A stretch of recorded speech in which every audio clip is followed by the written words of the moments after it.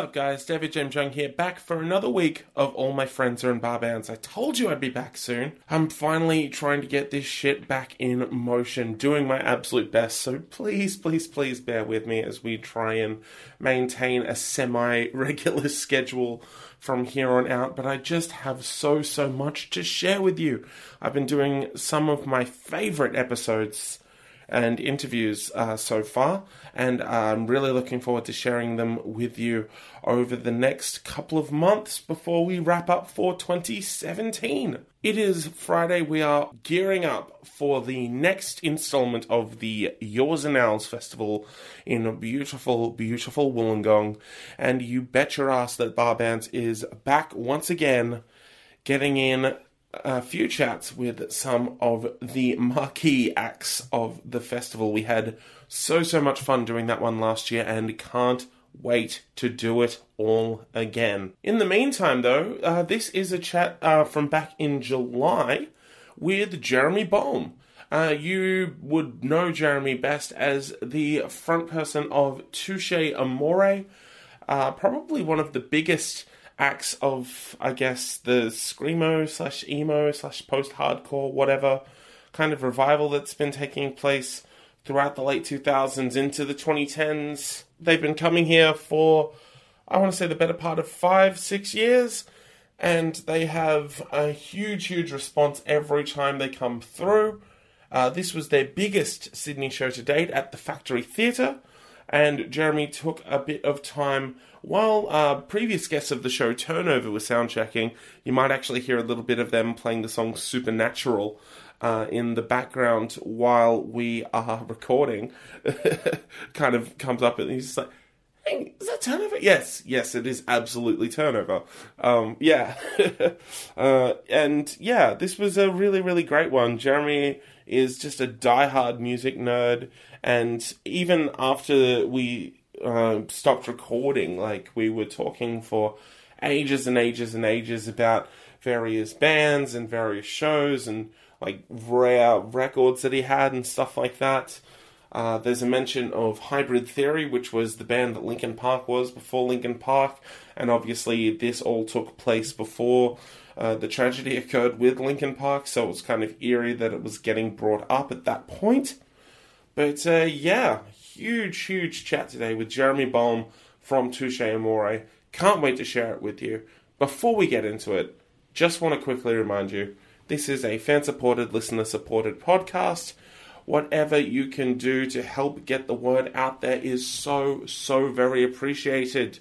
So if you like this podcast, but maybe don't have a little bit of money, that is completely fine. A couple of things you can do is rate and review and subscribe on Apple Podcasts. Subscribe wherever you download your podcast from, whatever podcatcher you may use. Let people know what we're doing if they're a fan of one of the bands we're talking about. Say if you've got a friend that's really into Touche Amore, say, hey, would you like to listen to Touche Amore's singer talk about all of the cool stuff that they've done for the last few years in about 45 minutes? And the answer would probably be, yeah, of course. I'm not stupid. And you'd be like, oh, well, in that case, check this shit out. It'd be great. It'd be beneficial for everybody. If you do have a couple of dollars to spare, even if you have $1 to spare per month, as little as $1 a month, you can help support this podcast and keep the whole thing running over at Patreon. We have a bunch of absolute legends helping to support this podcast and keep it running, and they're all so very appreciated. And if you would like to join that group of legends for as little as $1 a month, then you can. You can head over to patreon.com/barbands.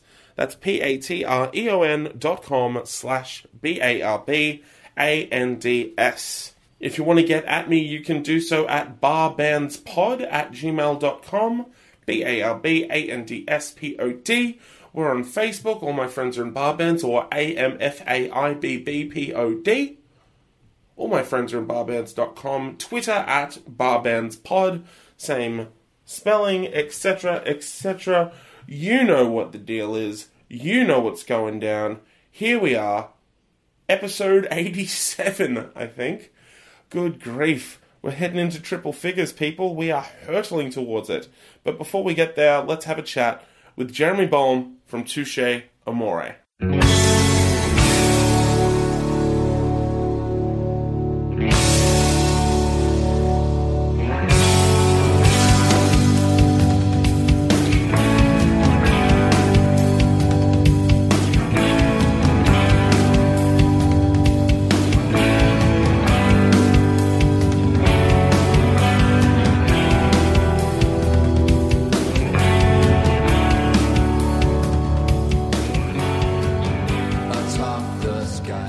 I'm David James Young, and all my friends are in bar bands. Today, I would like to introduce you to my friend, Jeremy Bolm. Hi. How are you? I'm okay. How are you? I'm not too shabby. Thank you very much for asking. It's Friday night. We're here at the Factory Theatre, and Touche Amore are back in Australia with previous guests of the show, Turnover and Endless Heights. How's the show's been going so far? It's been fun. It's day 3 or like day 6 or something. Somewhere in between. No, including travel. But, right, yeah. That's the third show of the tour. It's been really, really fun. I'll be honest, or maybe I'm projecting, maybe it's me, but it's always felt like Australia is a little bit of a harder place for us. It can be, definitely. And it's always been interesting because we have some brother bands, friends bands, you know, sister bands that kill it here, and you always think like, oh, it's like, well, we have the same group of kids, I would assume, and then you know, you come back and the shows are fine. They're fun, they're fine, and all that. But then you see like how other band shows are, and you're like, huh, maybe, what's the story? What did we do? But that being said, this trip so far, two shows in, it's been, I feel like, the best it's been. So I'm thankful awesome. And I'm happy. So yeah, it's always difficult because you don't want to compare yourself to anyone else, but the second it's that Lemuria lyric, you'll never feel successful until all your friends fail. I mean, it's a brutal line, but Lot of Speed is a great example. Like, they're a band that have just, since the first time they come over here, it's been just a massive thing. It's been ridiculous, yeah. And so just it's hard not to sometimes put ourselves in their shoes and be like, what's this? Like, I thought we were the same group of kids. But then you have to realize, no, we actually are very, very different in a lot of ways too. So, sure. But yeah, like I said, this tour's been really, really awesome so far. So I'm having a good time. Well, that's a positive start then. Yeah. We spoke a few months back for Mixdown Magazine, and at that time you had mentioned that you had never properly met the Turnover guys before. Right. How have they been to tour with? Awful. I hate them. I knew it. Terrible people. They were on this last year, and they were stoned out of their minds, and it was hilarious. Was that you I talked to? Yeah. I remember this. No, I had met Danny in New York the last night of our U.S. tour that ended 2 months ago. Yeah. And met him very briefly, and he was very kind. But I didn't get it, it wasn't like a formal good conversation. It was just some brief. But met all of them the first day here, and they're a joy to be around. Very kind. Perfect. Yeah. Yeah, absolutely. I like that it's another kind of odd couple tour, the same way that the Every Time I Die tour was kind of an odd couple tour for you guys. I feel like that's our lane. Yeah, absolutely. I joke. I just did an interview the other day where I said something similar, but I've said it a lot. Where when it comes to festivals, we're either like the softest band at the metal festival or the hardest band at the hipster festival. There's never really like an in between. Yeah. So it's where we thrive, I guess. In a lot of instances, it's sometimes it's hard to talk about yourself in a way where it sounds grandiose, but like. If we do a tour with a band like how in the past we've done tours with bands like Circa Survive or like AFI. Yeah. Where you get a lot of impressionable kids who maybe don't know about aggressive music really. Maybe their older brother's taking them to the show, their older sister's taking them to the show, something. And they've probably, or not probably, but there's a chance, an underlying chance that they haven't seen something as aggressive as us, and then they see it, and then it's like intriguing. It's like, oh, whoa, like that's the most aggressive thing I've ever seen. Or that's the wildest thing I've ever seen, and then that can take someone down a new path. And I think that the Touche's been that to a lot of people. You're a gateway drug. Yeah, I mean, when it comes to hardcore, I feel like every few years there's like the band that sort of is the introductory band. Yeah, sure. That, you know, once they find better stuff, then they pretend they never listen to us. Yeah. Okay, but I mean, like before like Touche and like Defeater and like that section, because that's moved on now. Now it's Turnstile.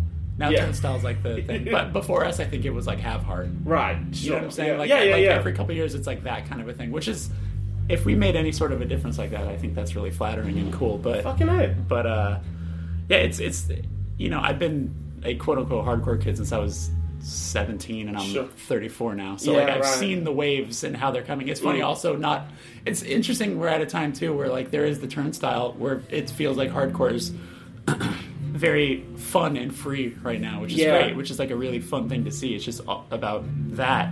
But then on the other side, metalcore is making such a big comeback with bands like who saw that coming? Like Code Orange sounds like so many records that I liked when I first got into and they're hardcore. on Roadrunner now, so it's just like... It's wild. It's really, really wild. It's bizarre. It's an interesting thing to always sit back and watch, but it makes me excited still, so... Yeah, fucking A, absolutely. So I begin these by talking about the initial interest in music, specifically where it changed from something that maybe you were listening to on the radio or on MTV or yada yada yada, to being something that you actually wanted to do. Like, was there a particular moment at a show, watching a music video, anything like that, where you're just like, I want to be a musician? 100%. There was exactly that. I think it was like 8 or 9 years old. Right.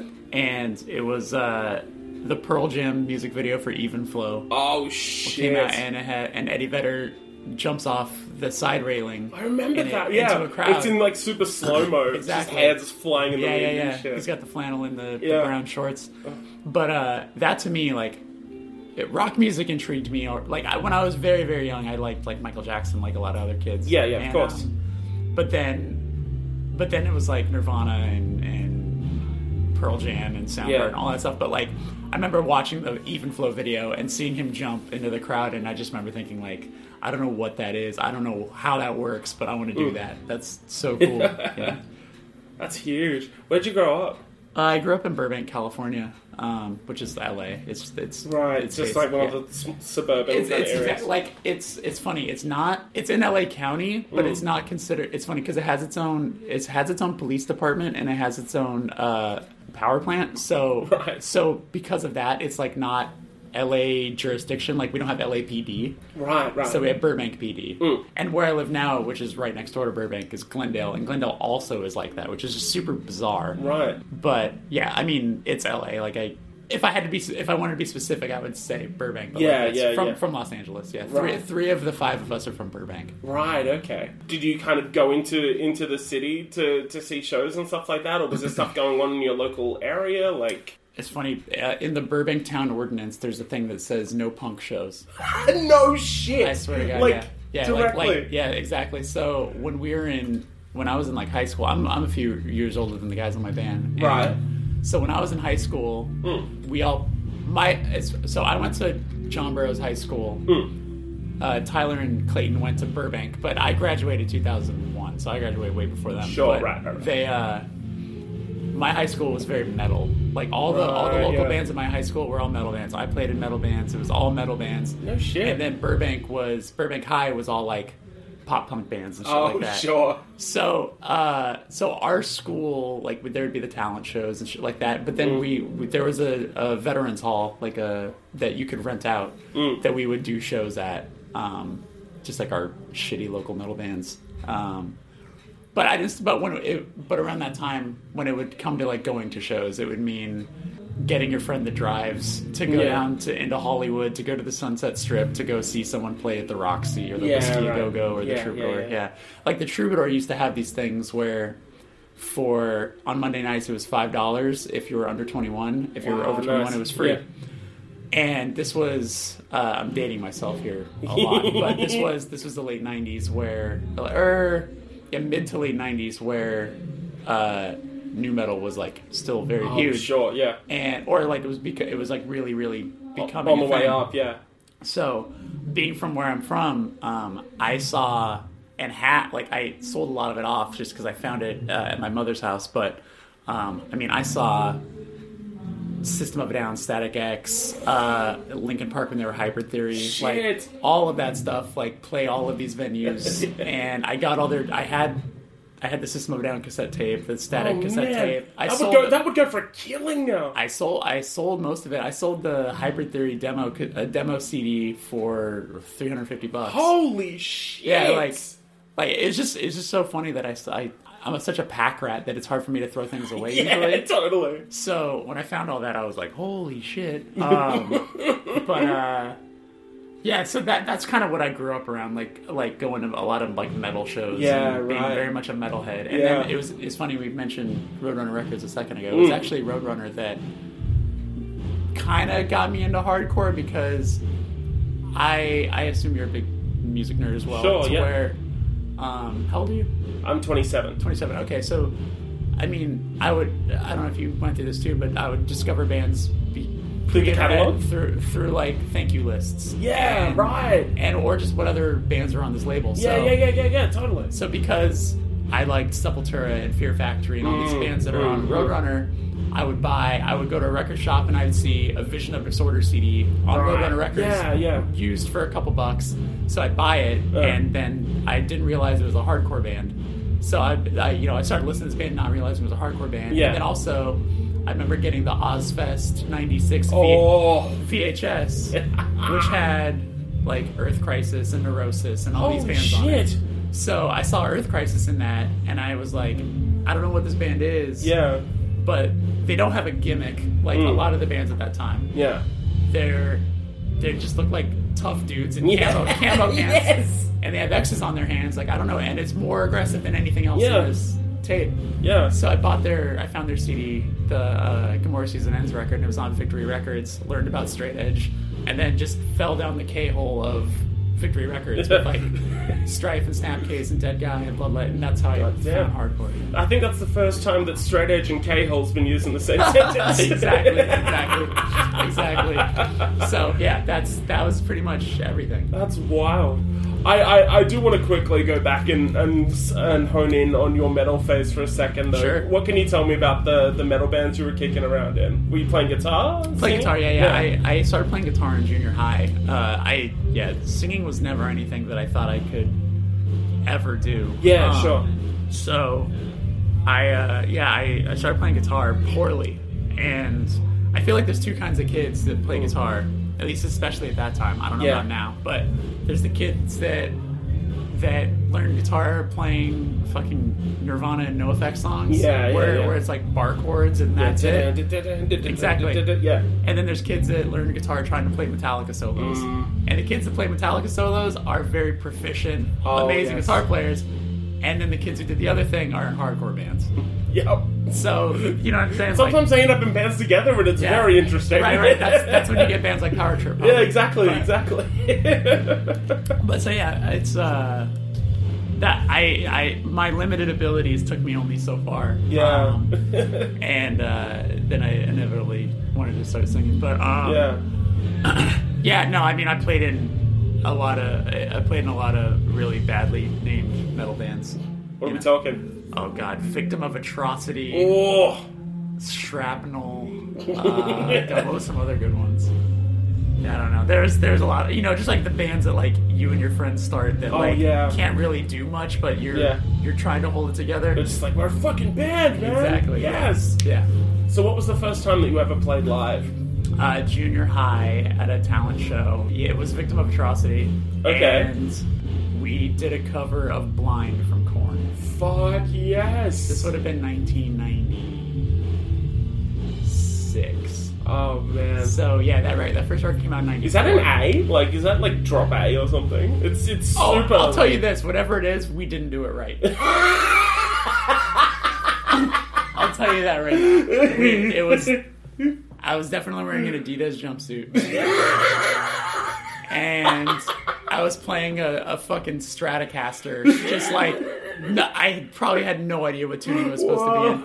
And then the other two guys I played in a band with, we were all big Marilyn Manson fans too, but they looked the part of Marilyn Manson, and I looked the part of Jonathan Davis, so we looked very fucked in general. Did you have the kilt? No. I just did the track pants, but I know somewhere, maybe it's gone now because moving everything out of my mom's house. But there was definitely video evidence of that tragedy. Oh man! But yeah, it's funny. So that'd be a collector's item. It's funny. The dude Sean who played bass in that band. Yeah. We reconnected a couple of years ago. We actually hang out quite often. But he ended up playing in a band called what was it called? It was Wes Borland's band after Limp Bizkit. Oh shit! Black Light Burns. Oh yeah. Yeah, something like that. It was like some random thing that he did. No kidding. Yeah, so it's so funny. So he did that. It's funny. A lot of the kids that I played in bands with in my high school area all kind of like did some crazy stuff. Like a really good friend of mine named Tommy went on to play for Adam Lambert. No shit. And do you remember that when it was like the media was freaking out because Adam Lambert made out with his guitar player on stage?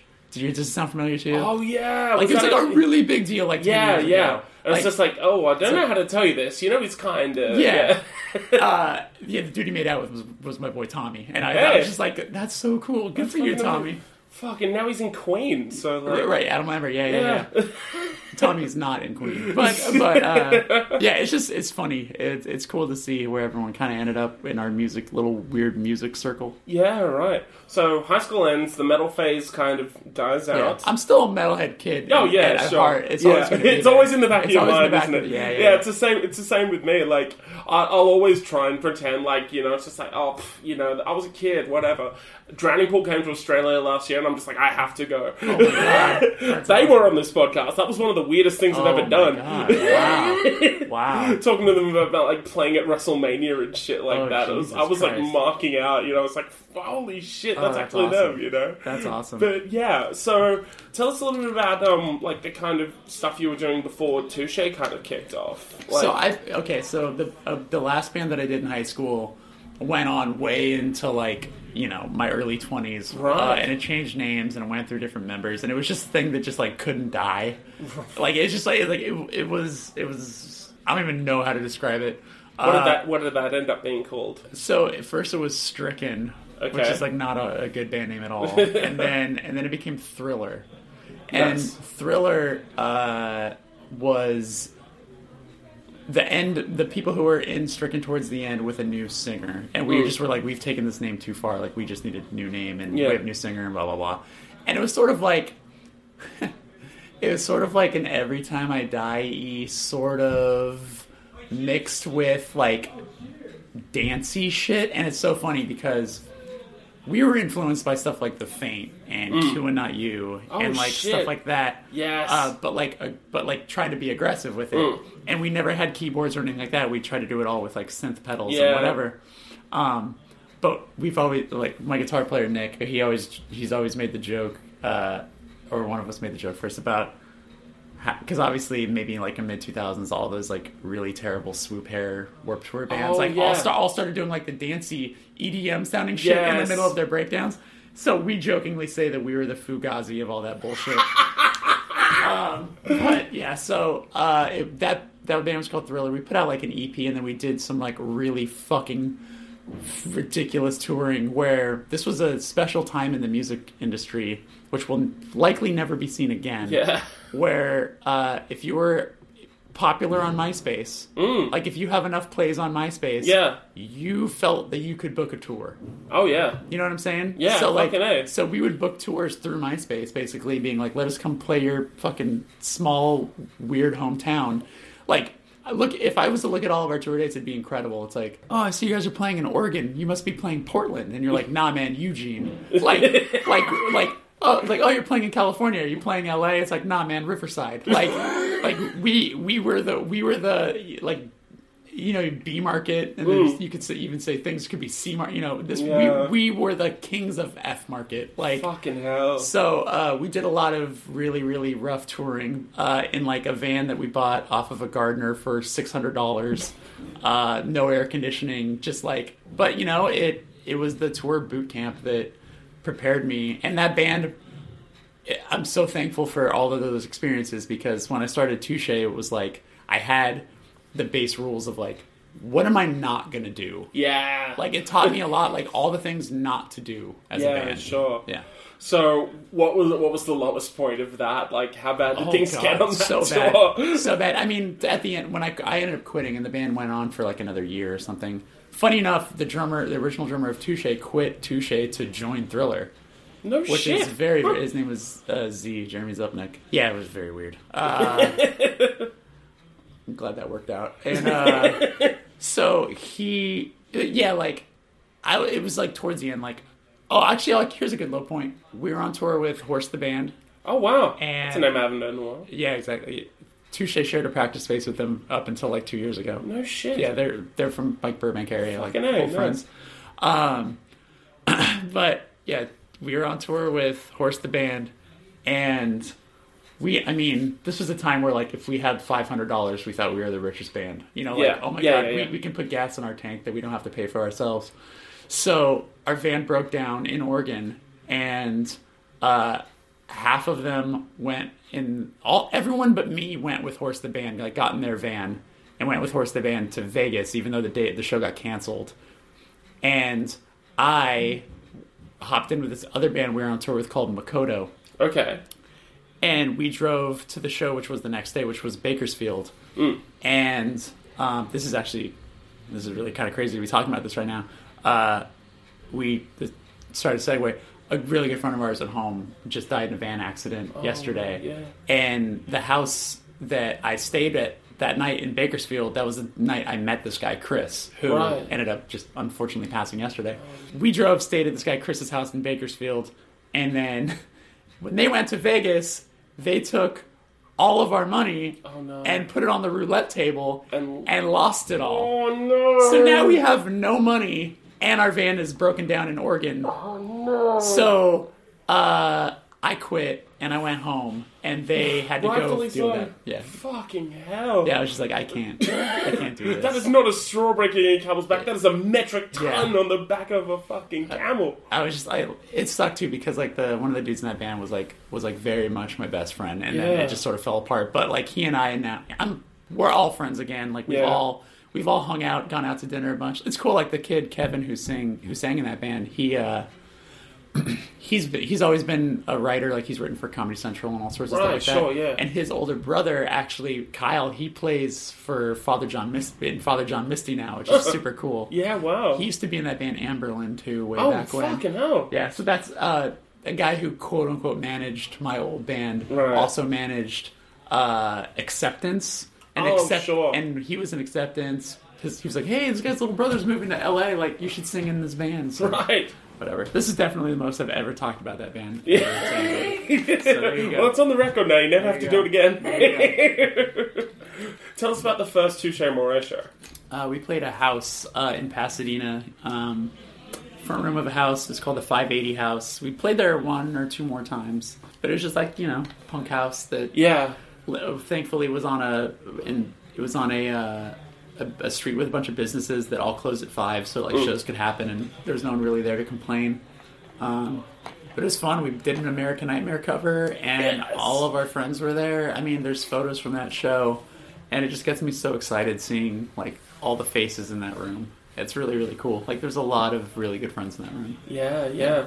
At what point, like with that band, obviously things kind of, like, touring-wise, obviously got to a much bigger place, like, than your previous band did. Like, at what point did you kind of start realizing that there was kind of maybe something to this band, maybe a bit more momentum than maybe you'd originally anticipated when you first started out with the band? I think it was a show that we did at Chain Reaction. We had played there once or twice, and it was, like, not that good. There wasn't a lot of people there.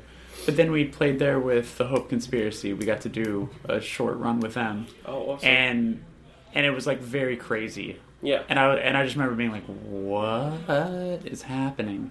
I don't know if it was the Hope Con show. It was definitely a show at Chain Reaction. But then also Sound and Fury 2009 was like a really big thing too. Like we were getting to play this festival and like kind of be accepted among all these bands that we admire or whatever. And then we play and there's kids singing along, and it's really quite nuts. And it was actually that show that Trey, who does Death Wish, saw us at, and then approached us moments after our set and was like, "Hey, what's the story? What are you guys doing?" Became friends, and then I never really ended up on Death Wish. But yeah, actually, I'll say Sound and Fury 2009. That kind of really was it, because we had only been a band for a year. You mentioned kind of having a better idea of what to do touring-wise. So was the first Touché tour kind of, I don't know, a little safer? Like, you kind of knew where to go and stuff like that? We did 2 West Coast tours, which were very, like, straightforward, like, just up the coast and back down. But, I mean, there were some bad shows on it, too, Sometimes that's just unavoidable. I mean, some of the things, just, like, right off the bat, like, to not do that previous bands have done, is, like, I'll sometimes get asked by someone, like, what's some advice you can give? And, like, the big one is don't overplay your hometown. Yeah. And they will get sick of you. Yeah, I was like, or like, your coworkers and your friends don't want to come see you every weekend. Play the same venue 100 times. Like, so I was like, so when Touché started, I think we only played less than 15 shows our first year, because it was just like, I luckily had sort of befriended a lot of different promoters in town, so I only wanted us to play when there was, like, bands that we could sonically compare to were in town, that we could, open for or whatever, so that we could be seen and, like, play along with people that, sonically make sense, as opposed to just, playing the same venue over and over. So, yeah, like, one of our first, like, in our first handful of shows we played, I remember, with, like, Trash Talk and, like, Trapped Under Ice and all these bands. Yeah. And, but then we also were playing with, like, cool screamo bands that were coming to town. Like, we did shows with, like, La Quiete and from Italy, and this band Phoenix Bodies.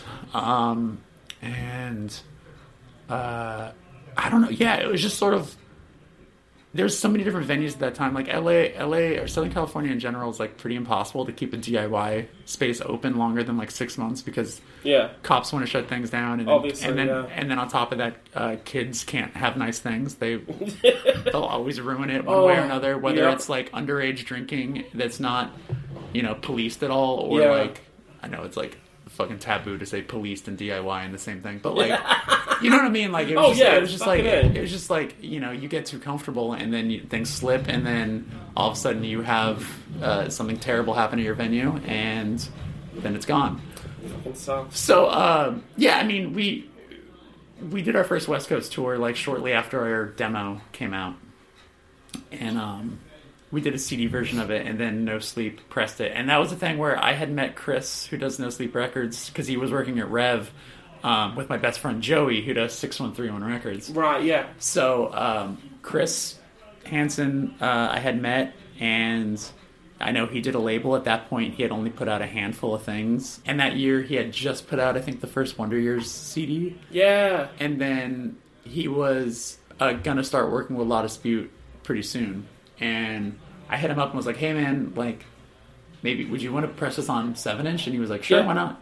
So I was like, cool. Perfect. And we did that 7-inch with him, and that was kind of the start of things. And then I remember our drummer quit, Z quit, but he said he would be down to record the album for Dead Horse, but we didn't know who was going to put it out. And then I remember talking to Joey, who does 613, and being like, yeah, I don't know who's going to put out this record. Not trying to imply anything, and he goes, he's just like, I'll do it. I was like, are you sure? He's like, yeah, why not? I'm like, and because at that point, like, I mean, he had, like, Cruel Hand and Blacklisted, and, like, like he was putting out, like, credible, cool hardcore bands, and I've never felt like we were ever that. When he offered to do it, it was like a very cool thing, and that kind of started everything. I mean, this band has always been one that's, like we've kind of talked about, you've kind of been a square peg in a round hole in a lot of places, playing with, like, heavier bands, and, like, bands outside of what you sound like, and, being on the same label as bands that you sound like. Was that something you were kind of uncertain about at the start, where you're just like, oh, really? Like, us? Like, you want to do shows with us, or, like, do stuff with us, but then realize, oh, like, it just kind of transcends, like, like, there's a common thread through all of it, there's something that brings all those kind of bands together. Yeah, it's funny. It's hard to, it's really an interesting thing. It's always been a very flattering thing when things like that have worked out. I mean, getting to do like go from a tour in Europe with Converge to like flying in and doing then a tour with Circus Survive. It's like that's really absurd that somehow worked. You know, I think there's something to be said when you can stand on your own. Like when it seems scary sometimes to be the odd thing, you know, like you said, the square. Yeah. But then in the moment you don't think about it. But like there are times when that can actually help. Because you do stand out, and you do seem different. Yeah, definitely. Like I was just talking with Turnover about, because they just played Sound and Fury this year. Yeah, right. And I was telling them, I'm like, I guarantee you, whether you guys realize or not, like we're probably everybody's favorite set that day, whether they'll admit to it or not, just because you were different. Like if you watch 10 hardcore bands in a row, like it's fucking jarring. It's exhausting. It's exhausting. It's jarring. Like. Wild sets are fun to watch, like having to watch kids go nuts and everything like that. But it's like still like if you've been listening to 6 hours straight of just like the same thing, like it. So then all of a sudden Turnover gets on stage and starts playing. It's like I would be kissing their feet, like thank you. You know, that's what Touché was in 2009. And I remember Self Defense Family back when they were End of a Year. Oh yeah, they played Sound and Fury 2006, and I know that was a set that like really got them pretty known because everyone was like, dude, there's such a nice change of pace. Title Fight also playing Sound and Fury was like another big one. So I think there's something to be said for being a little different. Yeah, for sure. What about touring internationally for the first time? Like, that wasn't anything that Thriller or anything like that got to do. Hell like, no. Yeah, like this was Touché was the kind of first band where you got to do that sort of stuff. Yeah, definitely. Yeah, and it's funny, like I still get chills when we go somewhere we've never been before. Yeah. Where English isn't the primary language and there's people singing along. Or, I mean, going anywhere far away and having anyone sing along. It's still absurd to me. It's still very flattering. You know, like, it's one of those things that I don't think I will ever take for granted. Like, to play this kind of music and to sing these sorts of lyrics and things like that, like, it might seem counterproductive to be smiling when you're on stage, but, like, I can't help it a lot, you know? I'm just like, it's really, really been a wonderful experience. Yeah, for sure. So what was the first international thing you did? You down in Canada? Yeah, Canada. And it's one of those things you're like, it's not that. I mean, it is, but it isn't. But it was Europe. We did a European tour, and I think one of the first shows we played was in Budapest in Hungary. And, wow! And I was like, I come from a family that never really left California. Like, my dad took us to Washington once when I was like 12. Yeah. And I just never, like, I didn't long for traveling because it never felt like a thing that would happen. You know what I'm saying? Yeah. Like, I didn't have these dreams of, like, seeing places because it just seemed out of reach for me. So it never felt like a thing I should concern myself with. Like, I'd always be like, I'd love to see London. Like, I would love to see it, but, like, it's just not in my price range. It's not in my life, you know? So, like, I was raised by a single mom, so, like, and it was me and my brother, so, like, she worked all the time, and, you know, we ate a lot of fast food and whatever, and that was it, and that was life. So getting to, like, go to Europe and play, and the point of what I was saying is, if you were to ask me to point out Hungary on Budapest on a map, on a globe, I'd be like, I have no idea where this is. And now I'm getting to play there, right? Yeah. So, like, playing that show and having a bunch of people sing along in Budapest, Hungary, I was just like, I don't know what my life is. Yeah. So it was intoxicating, and it was something that became very addicting very fast, where it just sort of gets in your head where you're like, we have to go everywhere now. Yeah, you're at that point now where you've got at least, you know, some degree of following in a lot of different places. You mentioned that first time and it being a really kind of surreal experience. How do you guys handle that now? Like, you guys are on tour, like, most of the year. Like, when you're in a cycle of an album, it can take a lot out of you, but, like, is there still something that's still driving this band, which is just like, you know, this is what we get to do. We get to go and see, you know, this entire chunk of the world, you know, all the back of one rock and roll record, you know. Yeah. I don't know what still drives us. I think it's, I'm being totally honest. Like, I think it's a mix of comforts of just, like, this is what we do. And it, you know, you don't want to ever say that something is a job, but like it kind of is a job. Yeah, it's a labor of love. You know, it's like we wouldn't do it if we didn't love it and find joy in it. It's almost like it's just a train that's just on the tracks. You know what I'm saying? Where for sure. It just feels like, okay, like we have all these tours, and then the tours will end, and then we'll go home and we'll relax, and then we'll probably get another tour offer, or maybe we'll talk about writing, and then and then we'll start the whole thing over again, and then get on a new track and see where that takes us.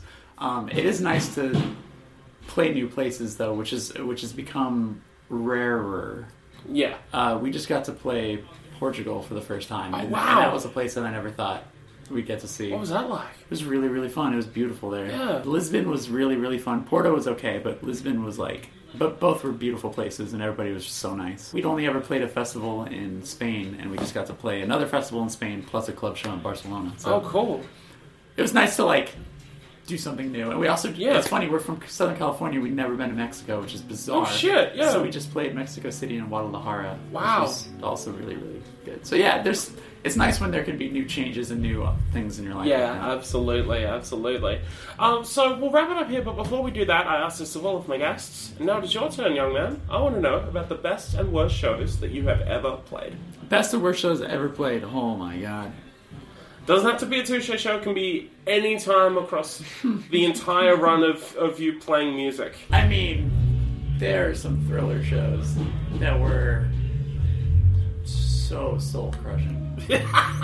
Soul-crushing. I remember we played...